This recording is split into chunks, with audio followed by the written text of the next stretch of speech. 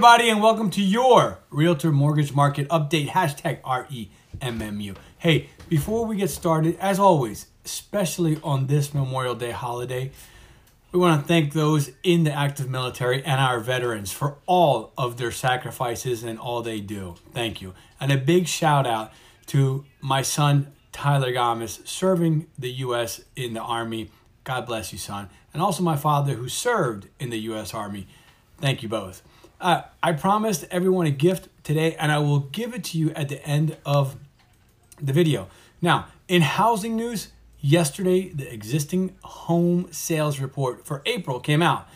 And this report measures closings in April and likely represents buyers shopping around for homes in February and March. So that decreased by 17.8%. This was the largest monthly drop since July 2010.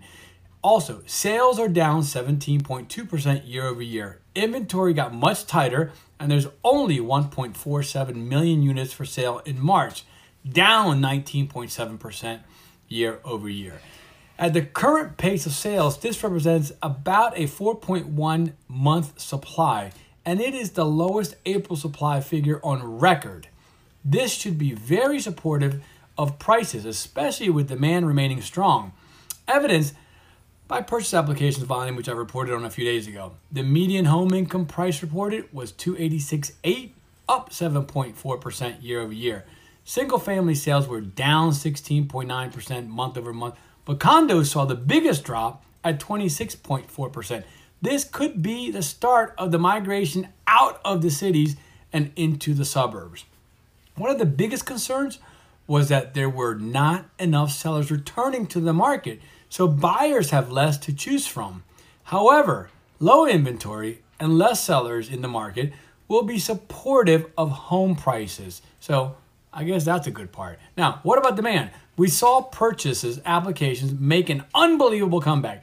And according to Redfin, more than 41% of the homes faced a bidding war in the period measured from April 12th to May 10th, up from a mere 9% in January.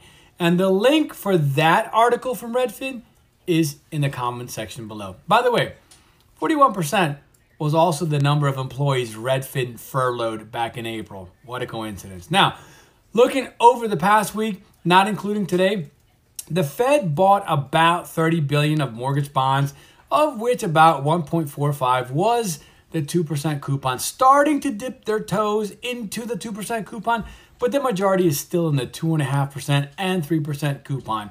And the Fed bought about 4.5 billion in mortgage-backed securities today, and the market ended up about 5 basis points on the day. Now, the bond market closed at 2 p.m. today and will be closed on Monday in observance of the Memorial Day holiday.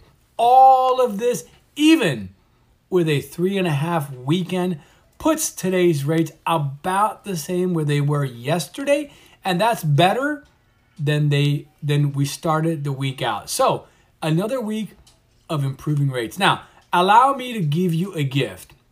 Not everyone is a good fit for every task needed to be done in our industry, but we all have specific talents. When you have a clear understanding of what is your talent, you can then focus on it. Everything runs so much smoother, and all of the anxiety you may be currently feeling tends to go away, especially when you are in the right role. And the DISC will help you figure out the right role for you. So below is a link for you to get a free DISC report. When you click on it, it will appear as though you are applying for a job with me.